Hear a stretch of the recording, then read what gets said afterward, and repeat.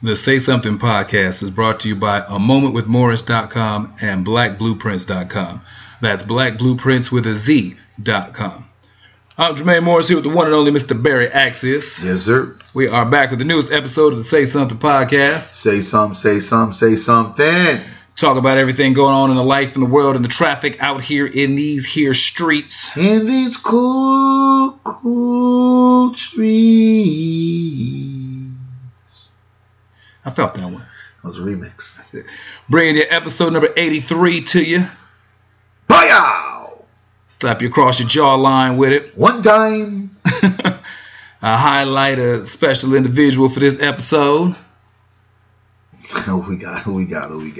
Okay, this brother, he's still with us. And a legend and an icon in the business.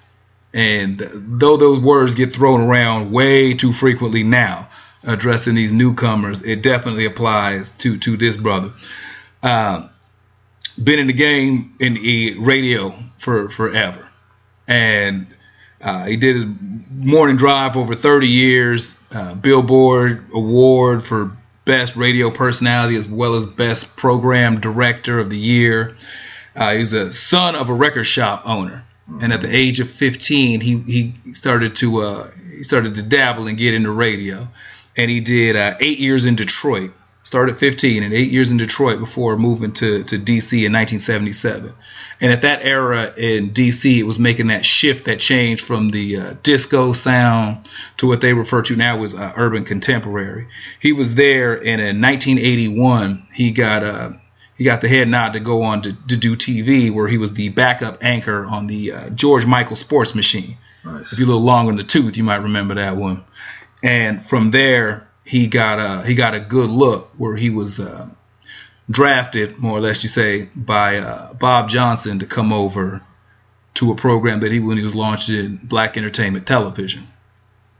From 1983 to 1997, he hosted a program where he interviewed everybody from Stevie Wonder, Prince, Elton John, Aretha Franklin, Tupac, Whitney Houston, James Brown, Jay-Z, Smokey Robinson, everybody. Like, that was the perennial show that you went to. That was our American Bandstand. And those Soul Train was where you went to for the dance aspect. When you wanted to get the real information, to sit down interviews, this was the dude and this was the show. The show was Video Soul. The man, a 2004 BET Walk of Fame inductee, a 2015 Rhythm and Blues Music Hall of Fame inductee. Dun, dun, dun. After he left the program on TV, he returned to radio, where he is still killing it in the game today. A true legend, a true icon in the biz. Shout out one time to Mr. Donnie Simpson. Donnie. Boy, I learned some dance moves back then. Oh, Donnie is still the OG for radio. No, for sure. I mean, just had a smooth delivery. Every interview he did, you thought that he went to high school with them.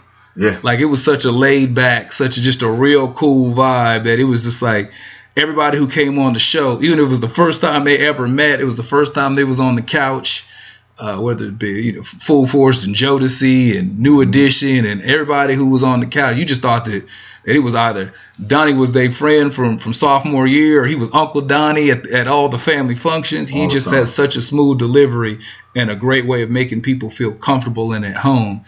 And he was our Dick Clark, our Carson Daly, our Ryan Seacrest, our dude where we went to hear, our stories about our people on the network at the time, all day, which was focused, and geared towards us. I don't know what they do on BET now, but when Donnie was there, it was, it was real. It was definitely real. Shouts out to the young man, Donnie, man. Ain't a young man, but still a young man, if you know what I'm talking about. Donnie's still young. He still take your girl, your mama, and get your grandma winking. You hella. Donnie with the green eyes. What's been going on with you, man? Man, look at here, brother. There's a lot of stuff going on. We got our Summer Nights of Impact in a full effect July 13th. By the time folks hear this will be up and running. We'll be rocking out. Getting the youth engaged, getting the youth empowered, and getting the youth employed. Very important. Getting the youth them dollars. So, we got our program again. Of course, you'll be out there. The rest of the team will be out there. And just a lot of building. You know, we got the Hidden Gems thrift store. We know we putting that together. That's the third. What's good? Our third month. We've congratulations for the third month.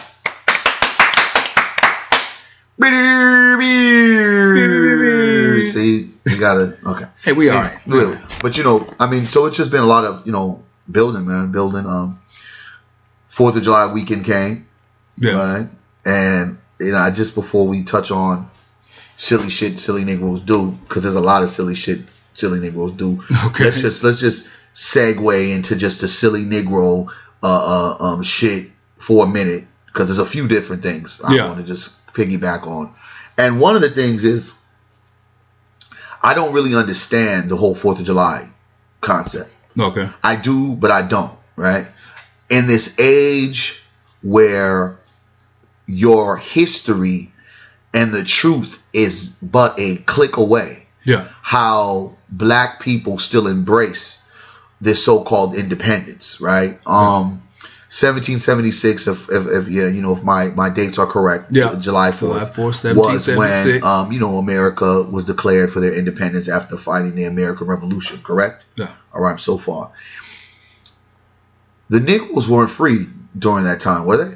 Now, about a century later, when they finally got around to addressing us. So now, let me believe in what, and give me, please give me with the right dates. In 1865, right? Yeah.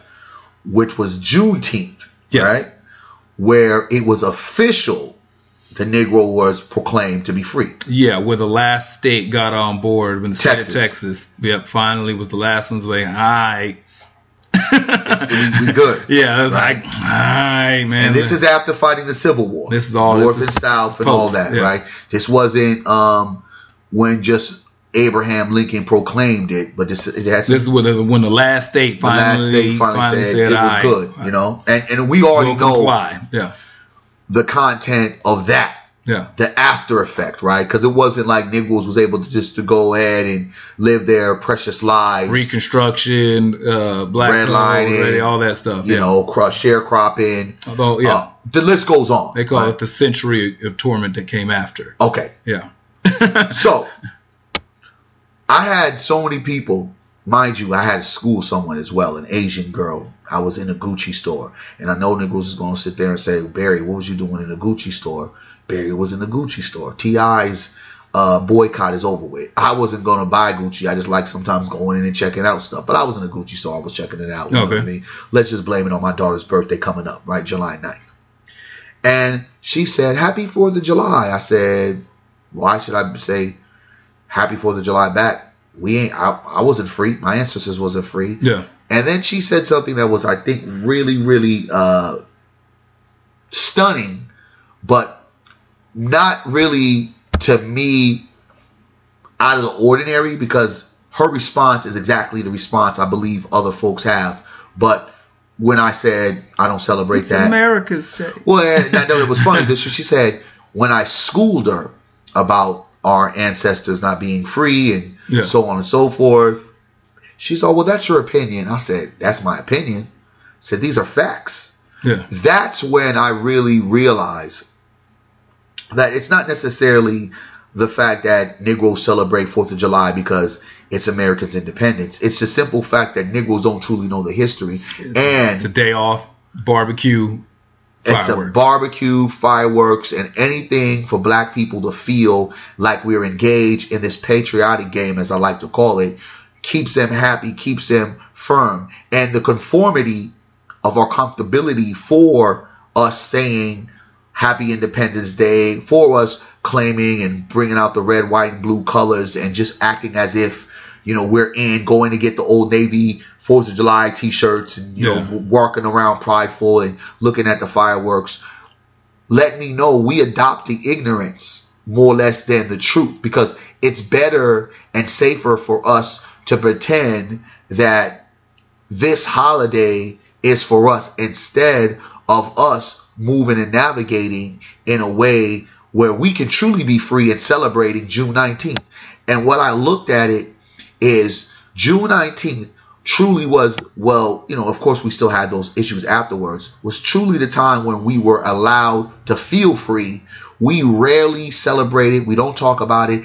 And what you find out is no one else cares about it. You know what I'm saying? Everybody cares about 4th of July, but nobody cares about June 19th. No, and I remember when the day I came across several Caucasians that day who didn't even know what Juneteenth was, had never heard of it. And they're grown. The youngest of the group was probably mid-20s, and the oldest was probably just under 40. And they had a conversation amongst themselves. And then when they saw me, they were like, you know what Juneteenth is? And I was like, yeah. And as I started to explain it, it was like, oh, okay, well, I figured you'd know. And I was like, what, you didn't? And they all had blank stares. Yeah. And so they were like, they felt somewhat awkward, out of place, because I was the only black person in this little moment. And I was like, well, you care about what you care about. Mm-hmm. So Juneteenth has no real relevance to you, probably any more than Mexican Independence Day does. Yeah. So I know Latinos who celebrate the 4th of July. They cook up the carne asada, they do fireworks and all that. But when September rolls around, they recognize their Mexican Independence Day. Mm-hmm. Every group's got their thing. Yes. We're just the ones that don't recognize ours like we should. Not saying that nobody does, but we don't do it like we should. We don't, brother. Let me tell you something. Pride Day, Pride Month. Deep. Heavy. And I'm not mad at it. Yeah. I'm more mad that we can't get on that same page or that same level. What they've done in 20 years is astounding. And I mean, speaking on that 20 years, right? They have forced us to identify with it in our own community here in Sacramento. For those who don't know, if they're listening other places in the East Coast, and let us know if this is happening in your city. You have downtown and our midtown with the rainbows. That's at Midtown Pride. Lavender Heights. Yeah. Right? So you got that, as well as what they've done now. Not only are they commercializing this month, this day, right? They are creating a brand where now, before you could be like, all right, whatever, I'm not going to go to the Pride parade day, whatever.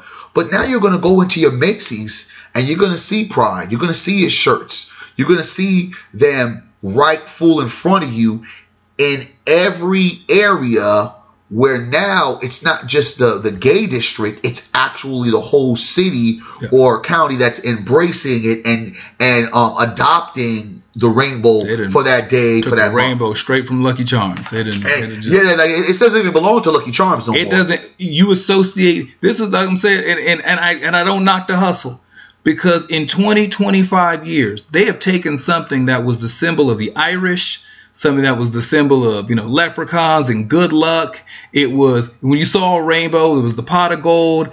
They took something that had centuries worth of branding. The leprechaun with the pot of gold at the end of the rainbow, that's been the go-to for forever. In 25 years, they didn't just snatch that. They didn't just say, no, the rainbow's ours. Like, if you see the rainbow somewhere, no one's thinking Luck of the Irish. Not at all. When you see the rainbow, they're like, oh, okay, I know exactly what that is. No. And like I said, I don't knock the hustle, because they were precise. They were organized. They knew what they wanted, had a strong agenda. Everybody, kept formation. And stuck to the mother effing plan. That's it. Nobody broke team. Nobody went out for self. When one person got hit, they rallied around and circled the wagons and made sure that they got them, on the bounce back.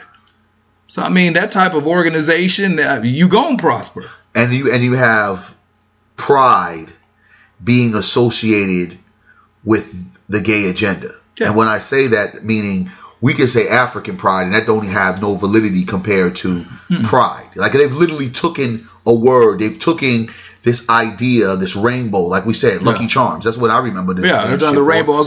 Okay, so how many? What year was the RBG? When did they make the formal flag? Was it 52?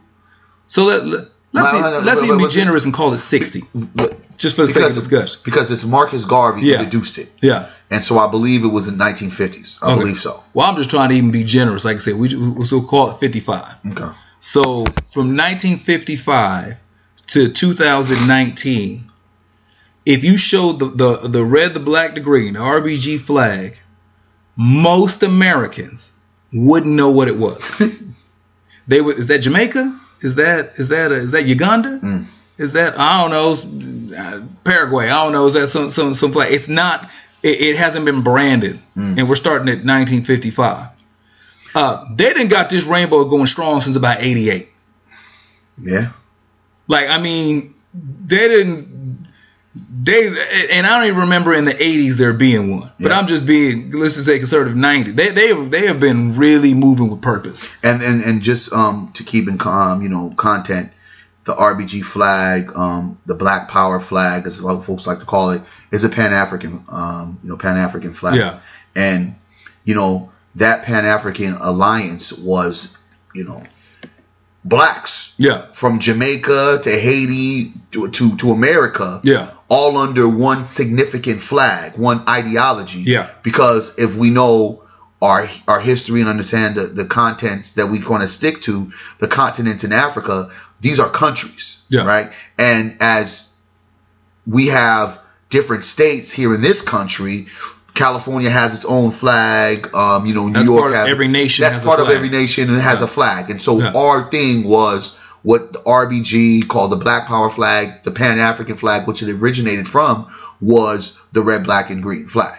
And that, my friend, gives you more stares, more distaste, and a symbol, really, of racial interruption. When I say racial interruption, follow me for a second. It interrupts that calm, rationale black person and that engaging white separatist that says, oh my freaking God, these Negroes is trying to have a revolution, right? Yeah. So it makes black folks uncomfortable that just really don't want to be associated with something that's black power based. Don't go around with all that black shit. Exactly. And then it makes the white folks uncomfortable saying, well, shoot, you guys are being racist. That Negro's aggressive. More offsetting than the Confederate flag, where you'll find a lot of the American citizens who sit and say, oh no, that the flag is a representation of Southern pride, that it is a representation of the Southern states and culture. If you go for what it really means is that the rebel flag, everybody know Dukes of Hazzard on top of the car, you know it when you see it, is that is the flag of the losers. The dissenters who went against the United States government. Treason is what they call it. It's like they tried to overthrow the existing government and put together a faction to align with each other to try to overthrow the government and to be their own entity. Treason. And that is the flag of losers. Yes. And so to sit there and say that I'm going to rep this flag because it represents my heritage, my culture, it represents my ideals and my beliefs, that should be very telling of who you're talking to. And you're saying that, it had nothing to do with slavery. That's a part of the culture. Yeah. It had nothing to do with oppression. That was strong in the culture at the time. So, it had nothing to do with, Herman people and this and that. It's just about Southern values and Southern ways. Well, part of Southern values and Southern ways was rooted in the oppression, the murder, the rape, the plundering and pillaging of Africans in the time period. And we celebrate the 4th of July as if none of this shit ever happened. Just to keep content, because we want to make sure that we're correct on some of our verbiage and some of the information, because we don't want folks running around here. Well, we heard from say something and it was this 1920, August 13th, 1920. That was kind of that's even more disrespectful. That is almost a century, and it's not an established brand. Yeah. So it was adopted, the Pan-African flag, the red, the black, the green. It was established then, and of course designed by Marcus Garvey. And when you go back and you really look at it, we have distinguished this flag to be a powerful symbol for our black heritage. but it still hasn't been embraced collectively. Black people are more annoyed by sometimes us trying to adopt this alternative compared to like, well, what's wrong with the that black shit? Yeah, what's wrong with the red, white, blue flag with the stars? I fought for my country. You know, Negroes is still saying, well, you know, Star Spangled Banner, my granddaddy fought for the country. So doesn't mean that you have to still stand, because the Star Spangled Banner, the shit's a racist song. I mean, it has nothing to do with us. So it's sad. It's sad that we continue to allow ourselves to normalize behavior of crazy folks with this 4th of July. And to me, that if you're going to celebrate anyone else's holidays, you should be celebrating your own holidays a lot more. And what I'm going to do, because I feel like I'm not going to be one that complains about it, I'm purposely, with some folks that I talked to about the catastrophe that was Juneteenth, because we do celebrate Juneteenth on weekends, but we don't celebrate it on that day. A lot of times, folks, if it don't fall on a weekend, it's like, shit, we're going to just celebrate it the weekend before. Yeah. The 19th comes, niggas will post about it, but there's nothing. We're going to organize to make sure that there is a celebration. Yeah, nobody's taking off work for Juneteenth. And we should be. That's what I'm saying. Right, I get what you're saying. And I'm going to force Negroes to start pushing that ante to be like, June 19th, this is our day. Because we have to start, if we truly want to be free, and I think this idea of freedom is tangible in a way, but at the same time, it's so far in essence, because when we have the ability to know the truth, to walk in the truth, and just not identify to the things that we've always identified with, because it just doesn't make any sense, we don't ever move in that. And so when it's like 4th of July, it's like, well, shit, we don't celebrate. Yeah. Well, why? And I don't think that you got to go back and forth with folks to argue about why. It's just the fact we weren't free. I mean, that's it. We hold these truths to be self-evident, that all men are created equal. And they weren't talking about us. And every last human being who signed the Declaration of Independence was a slave owner. Say that one more time. From the top, take that in the preamble. If you ever go over the document, is that we hold these truths to be self-evident, that all men are created equal. Yet every single human being who signed the Declaration of Independence was a slave owner. So when you say that in context, let's go into this for a second. Negro, that doesn't mean you. You know what I'm saying, Negro? You're celebrating a country that still had your people, your ancestors in bondage, where it took another century to be able to fight for your freedoms. And even after that century, you still had more heartache and pain. But hold on to that, because the important part is that it took a century for your ancestors to fight for your freedom, but we had to fight for theirs. The first one to die in the revolution was a black man. Crispus Attucks. He was the first one to shed blood in the nation trying to free itself from British rule. So it took another century in order to fight for our own freedom, but we was the first one to die for this nation. For this nation. So, and we fought in the American Revolution as well. Fought every war. There was, hints of, you can be free if you come pick up this musket. Come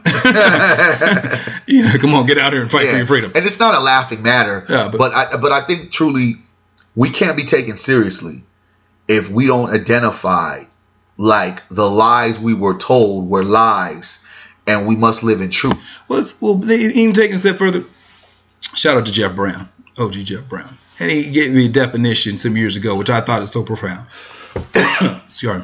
Said that the definition of a sucker is an individual who has more love and respect for an individual or an entity than that individual or entity does for itself.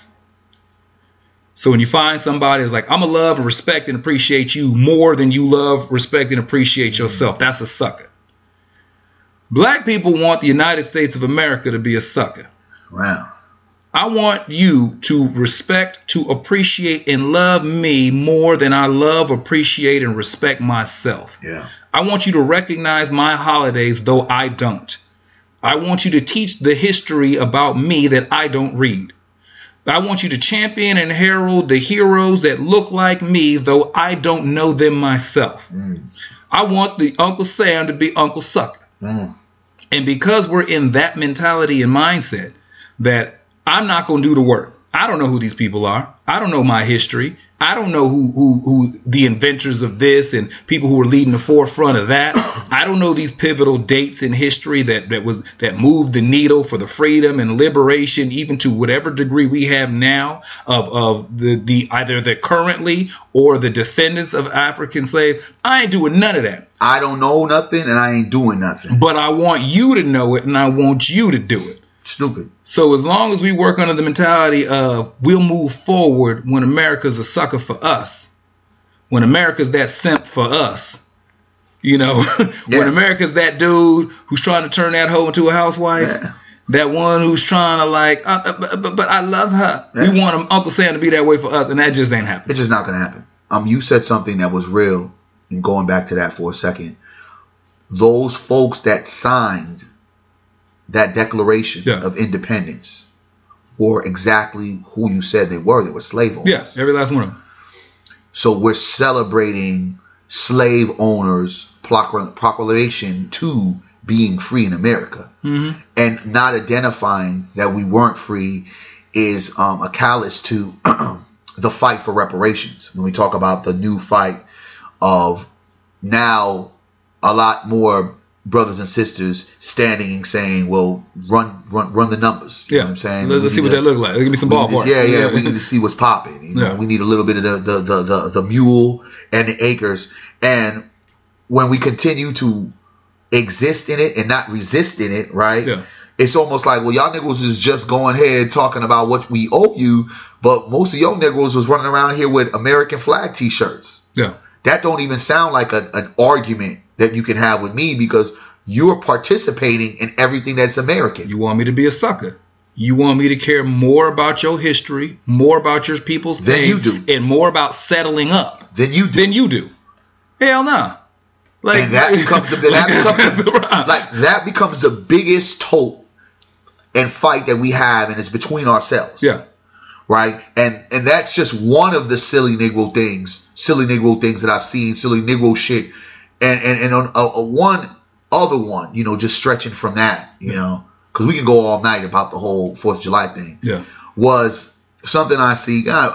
Folks send me shit all the time, right? And shouts out to everybody that sends me videos. Sometimes I watch them. Sometimes I just don't even want to deal with it because there's so many things that people send me. Yeah. I got sent this video. I don't know if you've seen it, but it was happening. I want to believe it happened in the Disneyland in Anaheim, right? OG Act a Fool with the family at Toontown. I don't know if it was. I believe it was family members.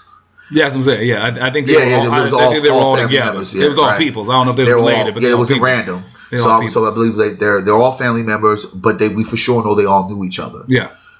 An incident that's now going viral, and this is silly Negro shit, like number one on the borderline of number ones in a long time that I've just seen. It was the man getting spit at by the woman, punching a woman, another man coming to save her, and then the guy turns around, punches another woman who I guess was the whatever boyfriend or whatever. I don't know. She went down too. Grandma was on the little rascal, and she got it. Yeah, she fell down and was laid out. Women were getting hit by Negroes. Yeah, babies were crying, and it was a plumb scene of just ignorance, stupidity. No police around, of course. Slowest response time, which for Disneyland is crazy. Wild. Because sidebar to that is, I know some folks who've worked out of there. And there was an issue where a dude was having a heart attack. And because they were so fearful of what that image of somebody having a heart attack would look like to kids, they came through like Men in Black. They came through, they sent a couple of Disney characters to distract the kids while the medical team came, snatched up homie, got him in a propped up position where he looked okay, while they ran interference with another group, got dude out there to medical attention, and so the kids weren't the wiser. Like, they move quick when they want to. When they want to, and what this video has done is move quick on the internet. Yeah. And it's just basically showed another scene of ignorant, silly Negro shit. And again, I will say that I denounce the behavior of any man touching any woman for any circumstances.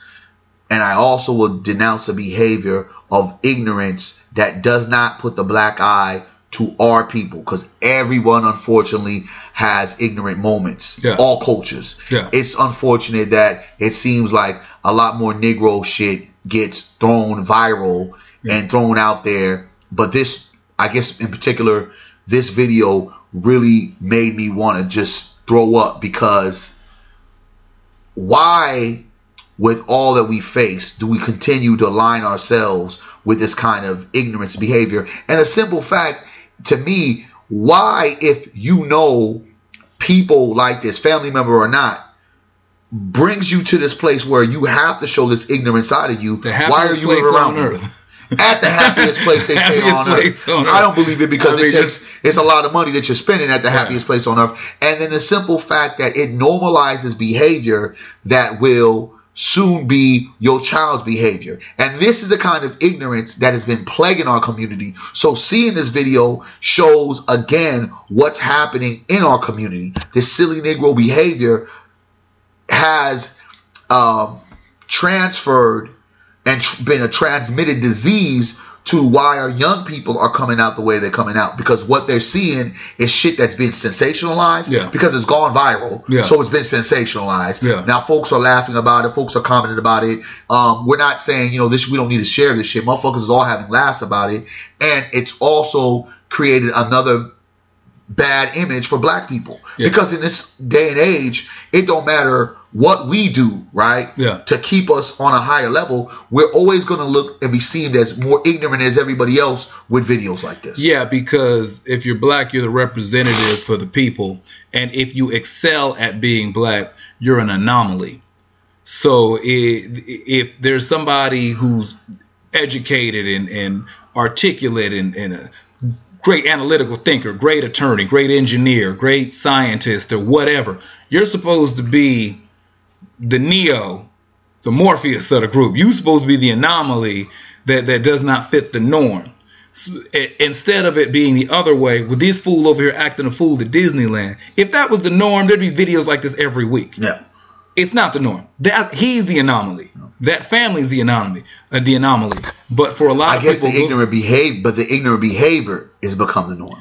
Well, what it is that you kind of, you hedge your bets and you pick your spots. And so if we killed this dumb stuff with this World Star era, where we decided that we wanted to become celebrities by taking on a major platform doing this dumb stuff. That's what it is. So then we champion, herald, and showcase the ignorant stuff within the community. Because every day there's some kid who's cracking right now there's somebody working on coding. Right now somebody's trying to be an engineer. Right now somebody's studying for medical school. Right now somebody's studying for the bar. Right now, you know what I'm saying? Like there's the black people trying to be chief surgeon. Trying all this all the time.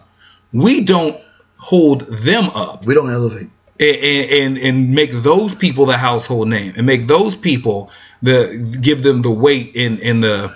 It's not entertaining, dog. Yeah, but I'm saying nothing's entertaining about coding. So those other people who are doing the ignorant stuff, it's entertaining. They may not. They don't represent the majority. They just represent the majority highlighted. You know what I'm saying? So if you sit there and say, okay, well, in this room we've got 10 people, and 10 people just act a freaking fool. The squeaky wheel gets the grease. So we're going to keep the cameras on these 10 people acting a fool all day. If you watch the 30-minute program of 10 fools acting a fool highlights, you think that's all that happened in the room. Because the 90 people sitting there reading books, reading magazines, and sitting off by themselves, you don't even see them. We highlight, and we have to remember, there are people who can't wait to get this stuff to put it out there. Like, they bury their stories. Asians act a fool. Asians don't post Asians acting a fool. It's not as entertaining as black people acting a fool. No, we do everything extra. I mean, we do. We're more entertaining, and I hope that the proper lesson is being served, and the proper lesson is, stay away from negative energy. There's no reason for you in any particular way to spit on a person or to hit a person that doesn't deserve to be hit. And with men, it's we walk on a tightrope when it comes to domestic violence. I speak very real about that because it's affected my family, and you can't do it. You can't put your hands on women, and you'll have to walk away. You got to go ahead. And don't be spitting on people either. But no, that's what I mean. Yeah. You can't spit, but at the same time, you got to be able to walk away. I just have to say that, to your point about what we highlight, it's sad that there's so much good that is going on. Yeah. That is not getting highlighted, and we go crazy, and we kind of ignite the fire when we see ignorant behavior like that. We're again normalizing it, we're sensationalizing it, and we're bringing it to the forefront. Because I never shared the video. Like I said, I got it sent to me. Someone I looked at it. I said, "This is crazy." Yeah, I just watch them. I don't share them. If I watch them, I just leave it at that. Even if, and then I just spoke upon it real quick just to kind of identify it. As I said, it's silly ass Negro shit, and this is what motherfuckers do. And we cannot sit there and sit by our TVs, our computers, our cell phones, and watch it and share it and salute it, because that's what we're doing. Yeah. Likes over everything. And going with that, like how we highlighted at the beginning of the podcast, somebody, like I picked the month of July. I can highlight through social media different people who I've met personally who had a positive impact on my life. I've seen that. And just for the sole reason of some of them may or may not know. Yeah. And for some of them, it was like, oh man, you're always looking out, whatever. For some of them, it was completely left field. Yeah. They're like, I didn't even know that you was even rocking with me like that. Mm-hmm. And about stressing about giving folks their flowers while they being here, and making gratitude popular, and making being gracious and showing appreciation. It's okay. Like it's just this was a hashtag. It's okay to appreciate. Like if you can highlight a woman, it doesn't mean you're trying to sleep with her. You can highlight a dude, don't mean you dick riding. You can sit there and say that because that's what we do. Oh, you caping for her. You trying to get some. Or if it's a dude, oh, you over here dick riding. No, it's perfectly all right to hold up each other and to support what we do, and to show that we appreciate the value that people bring. And we have too much of the people acting a fool out here in the world to not see the need to highlight the people who are doing well. One gentleman in particular who should be getting, his legacy is starting to be cemented now. He's starting to get more credit for this. Back in the day, you had guys like Dr. J, mm-hmm. and guys who made the game exciting, Oscar Robertson. Mm-hmm. You got guys like Magic Johnson. That Magic Larry Bird battle is what just made the NBA national. Man, saved the NBA. Yeah, it made it just national news, national coverage. The flashy black dude originally from Detroit but representing LA, with the fur coats and the sunglasses against the farm boy, white boy with none of the flash, who's supposed to be, Americana from yeah. From Indiana, and the all black Lakers, the all white Celtics that made the NBA national in the 80s. Then you had Michael Jordan, who came around and made the game global. Yes. Where he took the game and put it on levels and platforms that no one had ever thought the game of basketball would be. From selling hot dogs and soda to underwear to shoes to cereal and to everything else. Everybody wanted to be like Mike. Yes, sir. And to where now we have a gentleman whom he's starting to get his just due now. But ultimately, especially 10, 20 years from now, he changed the trajectory and the whole system of free agency. Yes. Not since the days of Curt Flood, who changed the game on free agency and professional sports, has LeBron done for not even for will just be for basketball, but will be for sports, in general, the shorter years. Yes. Player mobility. Player mobility, when he did it, the decision was frowned upon and looked at all crazy and booed and whatnot. Now is not only become a staple for guys betting on themselves. It's become the black blueprint. But and even a step further, it has completely shifted the trajectory and power and influence to the players. And that was the biggest argument, that you had a league that was so predominantly black, but none of the ownership at top was, with the exception of Michael Jordan as a majority owner. That was it. You had guys who have pieces of teams, 5% here, 10% here, but they're more than just shareholders. But what LeBron did through the decision, which then opened the door for Kevin Durant with Golden State, which then really shifted what all these guys are doing now, kind of controlling their own destiny and fate. That's the type of activity and type of control you want to have over your own life. Yes. And to get behind the wheel and to say that I'm not just going to take what you're going to give me. The old days, you wanted 8 years at whatever amount of money just so you can be locked into a guaranteed check. Now you got guys who say, nah, give me 4. Yes. Give me 4 or 3 with an option on the 4th. Pay me this amount of money, and then we'll talk in 2. Exactly. And you got a guy like Kawhi Leonard, who one man held the league. I ain't gonna say he held him hostage. Oh, I'll say he held him. But hostage. he held him frozen. Yeah. And changed the landscape of a half dozen teams, both conferences, shifted the odds. Just an amazing and astounding. That's a credit to his work ethic, to his talent and his ability. And I think as years go by, like I said, LeBron, he's still playing, so they ain't gonna fully love you because he's still on the court. Yeah. But I think 10 years removed, he'll really start to be spoken in those circles the way that he should be. The LeBron factor, and just going into what you said as you broke it on down, another iconic figure that changed the game in the midst of the Magics and the Birds, and we talk about the globalness of Michael Jordan, as well as the iconic player empowerment of LeBron James, is players being able to be themselves. Allen Iverson era, and I say that because the nuance of what corporate America wanted, black athletes to look at like in a certain way, in a certain degree. Allen Iverson denounced all that. Allen Iverson looked like us. You know what I'm saying? And not saying that these other players did it. Yeah. Because, of course, you had the Julius Erving days and you had the afros and things of that nature. Yeah. There was a whole nuance from the music, from the look, from the swagger, that when Allen Iverson came and really broke the surface for what we see now as now tradition, kind of like a cooler NBA look outside of having to be a professional, right? Yeah. Michael Jordan, Magic Johnson, there were the incomparable professionals, right? The suit, the tie, the smile. It was like that professional Negro look, right? This is what these guys would have to look like. I would say more when you got to the Michael era. If you go back to where the 80s, these dudes look like they was gym teachers, how they used to show up to work. Like because the uniform wasn't an issue until it was an issue. Well, some of these brothers really were gym teachers because that's what I'm saying. Some of these the NBA money wasn't the way it was. Yeah, Michael was a global brand, and he was Michael J. I would give you credit that Allen Iverson brought hip hop to the NBA in its essence.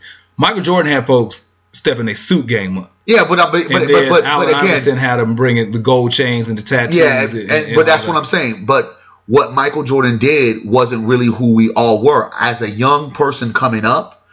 I was a young adolescent. I wasn't worried about no damn suit. I was wearing the hip hop gear. I was in the trend of what hip hop was, where Michael Jordan, though he appealed and I believed I can fly, and of course them shoes were nothing short to being hip hop in all ways. What Allen Iverson did has continued to be what the face of the NBA is, from tattoos to cornrows or to different hairstyles. NBA players really stepping out in a way where they're embracing their outside, right? Because before you would have them conforming to business. This is how you have to look. To now, well, shoot, I don't want to wear suits and ties all day. That's not what my gear is. Yeah, well, Allen Iverson got the dress code. He's one reason why they got the dress code. Yeah, so he was, because like I said, it wasn't an issue. It was an issue. You had dudes dressed whatever. He got it. The fact that one man had an entire league implement a dress code. Yeah. Like they was like, you can't wear no chains outside your clothes. You can't do this, this, and this. And now they've gone back to being a little bit more, a lot loose. This is why I would go back more, and I give Allen Iverson that nod for the jump off, in the sense that he had an entire league and all these teams come together to put forth a rule for the dress code. LeBron, it shifted back over to, they don't stress the dress code anymore. Because, well, it's not a big a deal. Not at all. Culturally, just well, they don't feel in fear. Allen Iverson made you feel the thugs was going to be coming to your doorstep. But go ahead. So part of it is that they just don't care as much anymore, and dealing with player control now, that's not the fight they want. It's a different kind. So like where they're at now is they're just like we are dealing with a different beast. Players are just feel way more empowered. You're not going to dictate like you could 20 years ago. Because LeBron James, and going back into that, don't try, because I wanted to give I had to throw in Iverson to kind of like, because when I look at iconic figures in NBA, Magic, and no disrespect to the Julius Irvings and Kareems and to Lou Alcindors, I'm just saying from my perspective, it's you Magic, Bird, you got the Jordan, you got Iverson, and you got LeBron. And the reason why we're going into the LeBron situation, and we go back into the 2009, the decision, there were multiple folks from media figures to the fanatic fan that looked at what LeBron James did, the way he staged it, how he had a press conference, even though the money he made off the press conference, who the hell makes money off a press conference, right? He gave back to the Boys and Girls Club. The simple fact that he made a decision for his own career, they looked at that as career suicide. They looked at it as disrespectful. They looked at it as him basically not following the status quo. Who would have ever thought that 2009 decision will now be looked at as the black blueprints for what free agency and player empowerment looks like? I say that because in content to before LeBron James, who started off with the Cleveland Cavaliers, his basically home team, coming out of high school, who had the chosen one pretty much branded on him since he was an 8th grade basketball player, right? And bypassing the NBA, and I'm believing that his class was the last class that was able to kind of, go from high school to the NBA as they switched out the rules that you got to at least do 1 year as a freshman in college before you can go into the NBA. You had a player that in before times would have never dared not tell the owner if he decided to go change another team because he was a free agent at that particular time, right? Yeah. He not only did not tell his ownership, he made a stand to where he created what some folks will say the second version of the NBA super team. And when we talk about super teams, there were the Lakers, there were the Celtics, but we're literally talking about a super team where these free agents came and said, we're going to kind of put our ground and soak it here, which is the Miami Heat. Boston was the original super team, but Boston, I believe, it was in free agency. You had some trades that happened. Kevin Garnett, you had Paul Pierce, and you had Ray Allen coming together. With what LeBron did with his best friend D Wade and Pat Riley orchestrating, as well as Chris Bosh, set a precedence of a player of that magnitude doing it the way he did. And it was hated upon. Now it is embraced and it's now culture. The empowerment that LeBron James has proceeded to show us is literally revolutionary in a way to where you don't have that kind of power with black athletes in the NFL. It's not even heard of in baseball because black athletes are not engaged in baseball. But in no other sport aside to boxing, where you see a man, like we look at Floyd Mayweather, that has decided to not only gamble on himself, but make the decisions. Because as the decision we talk about is one thing, he stayed in Miami, had a good 4 years run, went back to Cleveland, got a title, and left Cleveland again and said, I'm going to Lakers. That, my brother, is what you call having your own destiny and pushing it forward. Yeah, one guy, a part that gets left out of the story a lot when it pertains to the decision is somebody who also took what he wanted and put it, took control of the wheel, was Carmelo Anthony. Because the original three was supposed to be Dwayne Wade, LeBron, and Carmelo in Miami. Mm-hmm. But instead of making that deal and rolling the dice, Carmelo took the check. So he took the money from New York instead of giving himself the option out to go to Miami. So Chris Bosh was the Johnny Gill in New Edition. He was Chris Bosh was the second choice for the big three. But I don't think that changes I think that still just cements the idea of player control. Because even though he didn't make the move to go to Miami with the three of them to play for a ring. He made the decision of wanting money. He said, I can get a bigger check here, and I'm going to go ahead and get this payday. And who thought, and really, to be honest with you, hindsight being 2020, you never thought that New York would ever reach to the goals, because when you looked at the team, Amari Stoudemire was still there. The franchise wasn't in the dumps as it is right now. Yeah. I just know a lot of people, he gets left out. Yeah, there's a lot of people just because he's no longer in the league and he hasn't reached to that potential. I think it's still the same. I still put it in the same vein in the sense of Dwayne Wade deciding what he wanted to do with along with his friend.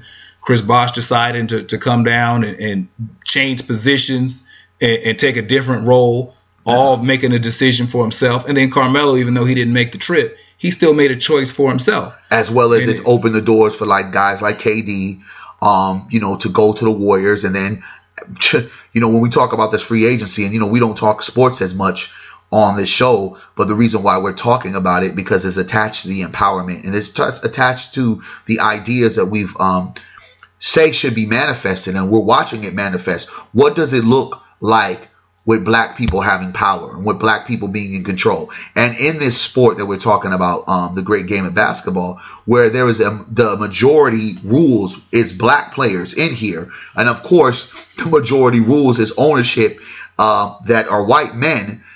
And there's only one African American out of all these teams, out of 32 teams, there's one owner, and it's Michael Jordan for the Charlotte Hornets. You don't have that distinguished idea that these Negroes have power until 2009. LeBron's now not only saying this is what I'm going to do, but just like you said, I'm going to do these short-term deals for a high amount of money, and I'm going to check with you in 2 years. You know what I'm saying? Yeah. Since the NBA decided to say, you know what, we're going to give you the rookie salary. We'll check with you in 3 years, because what was happening is there were rookies signing these deals off of potential. So a rookie could sign a 6-year, 7, 8-year deal, and they either be a bust or, the rookie would say, damn, I should have signed a little bit more. But for whatever reason, teams had to eat that. If they had to eat and that. And more bust than bust. Than it was when it was LeBron's, right? Well, now, you said it before, like these guys are not doing these 10-year deals without these clauses, right? They're doing these 3-year, 2-year deals with clauses like, well, I don't want to go get traded. Where you look at the Kawhi Leonard situation, a guy that just won MVP, a guy that was the biggest free agent aside to Kevin Durant, because Durant got injured, so Kawhi falls into the free agent, like LeBron was last year, where you had him wait, and in the behind the scenes, where everyone was saying he's going to either go to his team that he won with the Raptors, or he's going to hook up with LeBron and Anthony Davis, the Lakers, he ends up having a power move, not only going to the Clippers, but also making Paul George force the Oklahoma Thunder to trade him to LA, a place he could have signed for in free agent. And we're not talking about the LA Lakers, we're talking about the LA Clippers. That, my friend, shows me the power of the athletes when they utilize their power. For too long, black athletes have been the doormat. And when we talk about the doormat, they have been used, they've been misplaced. And when I talk about the loyalty that you have to have for yourself, not the game, we look at Isaiah Thomas, the point guard that formerly played for the Sacramento Kings, that on the tip of his epic MVP season, that he didn't get MVP, but averaged almost 30 points with the Boston Celtics, that had a shoulder injury, right? And decided to play and got more injured and could have signed a max contract afterwards to get traded. He's in the land of the abyss. Those are the reasons why players have to have the magnitude to take the power, because these owners do not give a shit about you. You're cattle. So when I see LeBron James doing this, from the standpoint of 10 years later, look at the decision from 2009, what it's done for players' mobility, I congratulate that, I salute that, and I understand it so well, because this is the kind of idea that has to be placed in every fact of life for black people. If we are the talent that they're paying for, we must, if we don't own it, we must have as much control of whatever entity we're in as the people that are building the foundation. Yeah, because you'll start to see way more of these deals now will become standard. And the whole, what is it? They say that the tide lifts all boats. To a degree, this has been true with these guys. Because you have guys that there is no way on the planet is Tobias Harris worth $10 million, worth $180 million. Within $10 million of Klay Thompson. We talk about value in the league as a position, as a player. There are a lot of dudes who are drastically benefiting from this player mobility, and then the idea of, okay, well, now we have to, these players can go where they want. They can make decisions and link up that have nothing to do with us.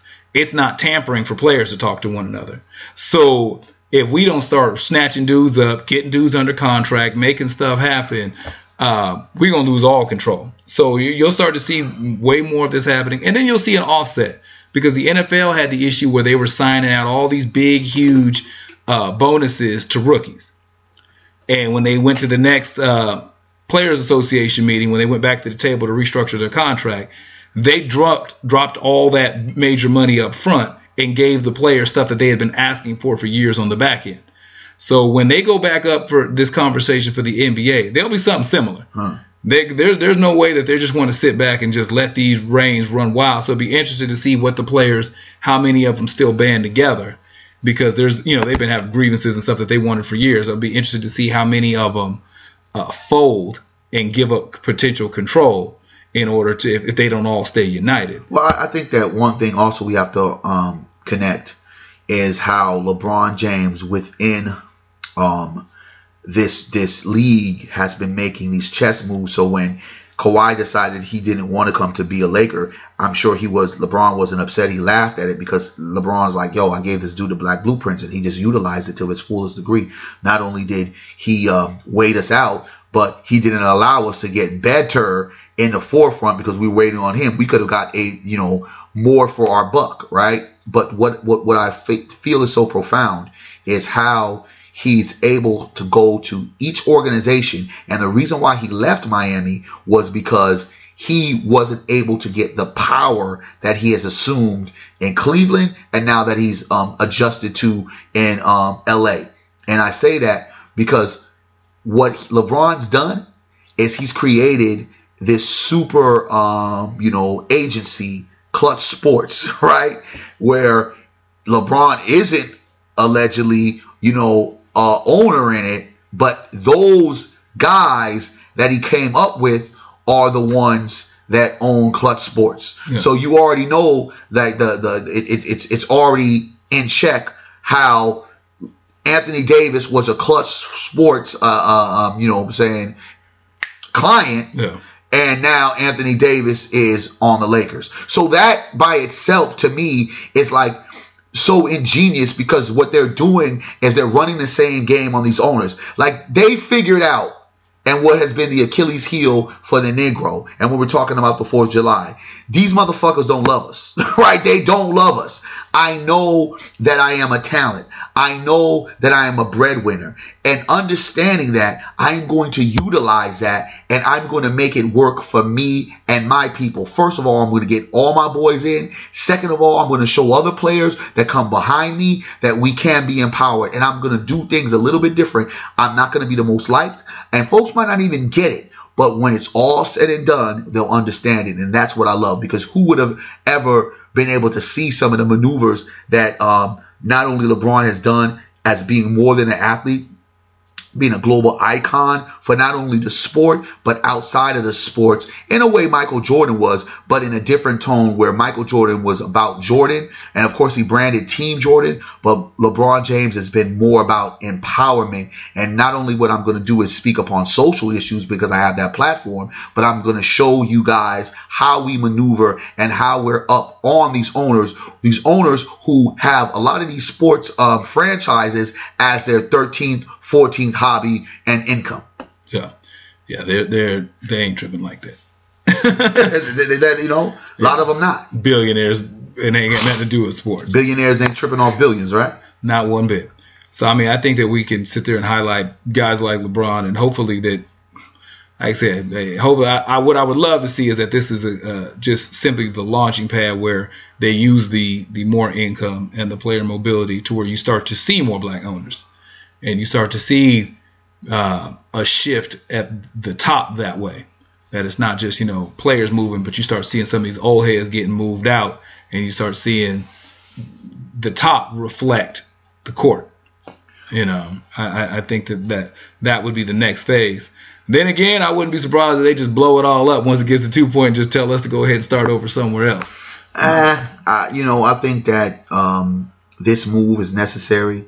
When we look at all the overall, as we kind of like break down these ideas of, people that we should be highlighting and things that we normalize in our society, something that's uncommon. Again, someone sacrificing, if we've seen that before, but with the sacrifice, actually seeing the fruits. So with LeBron James' sacrifice, he's actually seeing the fruits, because we would have never been able to deal with the rhetoric and all of the uncontrollable and deniable threats that he got, because he just stood up like a black man in a place where it was uncommon and says, I'm going to take my destiny in my own hand.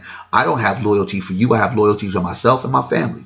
And I think by doing that, that has opened up a new door. It looked at as a new nuance of entrepreneurship, of empowerment that now has been spread within a league. And I'm hoping it spreads in our community. And when we look at the whole balance of what we're talking about in our show and what we're trying to speak to our people, it's time for us to empower ourselves and do for self. If we don't look at this black blueprint as the way of how we should navigate in this cruel world, and it's a society that continuously tells us, hey, guess what? Don't be proud of being African American, but you can be proud to be gay. You can be proud to, pledge allegiance. You can be proud about Independence Day, even though you weren't independent. It speaks volumes to who we need to be and what we're going to do. When those brothers and sisters who have access and have power start taking back power, all it does is it empowers citizens and normal folks like us to take back power as well. So I salute that. Always important hearing these insightful words from you there, sir. Where can people find you online to get more riveting conversation like this? Barry Axios on Facebook, as well as Twitter and IG. And make sure, if you haven't, please, we've been open for 3 months and a few days now. Hidden Gems Thrift Store, 2245 Florin Road, Suite 12. We are open every day except Monday. Check us out. Come get it. You know what we did? We sold a dress that was $144 for only $15. There you go. That's good thrifting. That is. I'm Jermaine Morris on Facebook. Every other social media platform is at J Morris CEO. This has been the Say Something podcast. And until next show, yes, sir. We will holler at you later. Holla.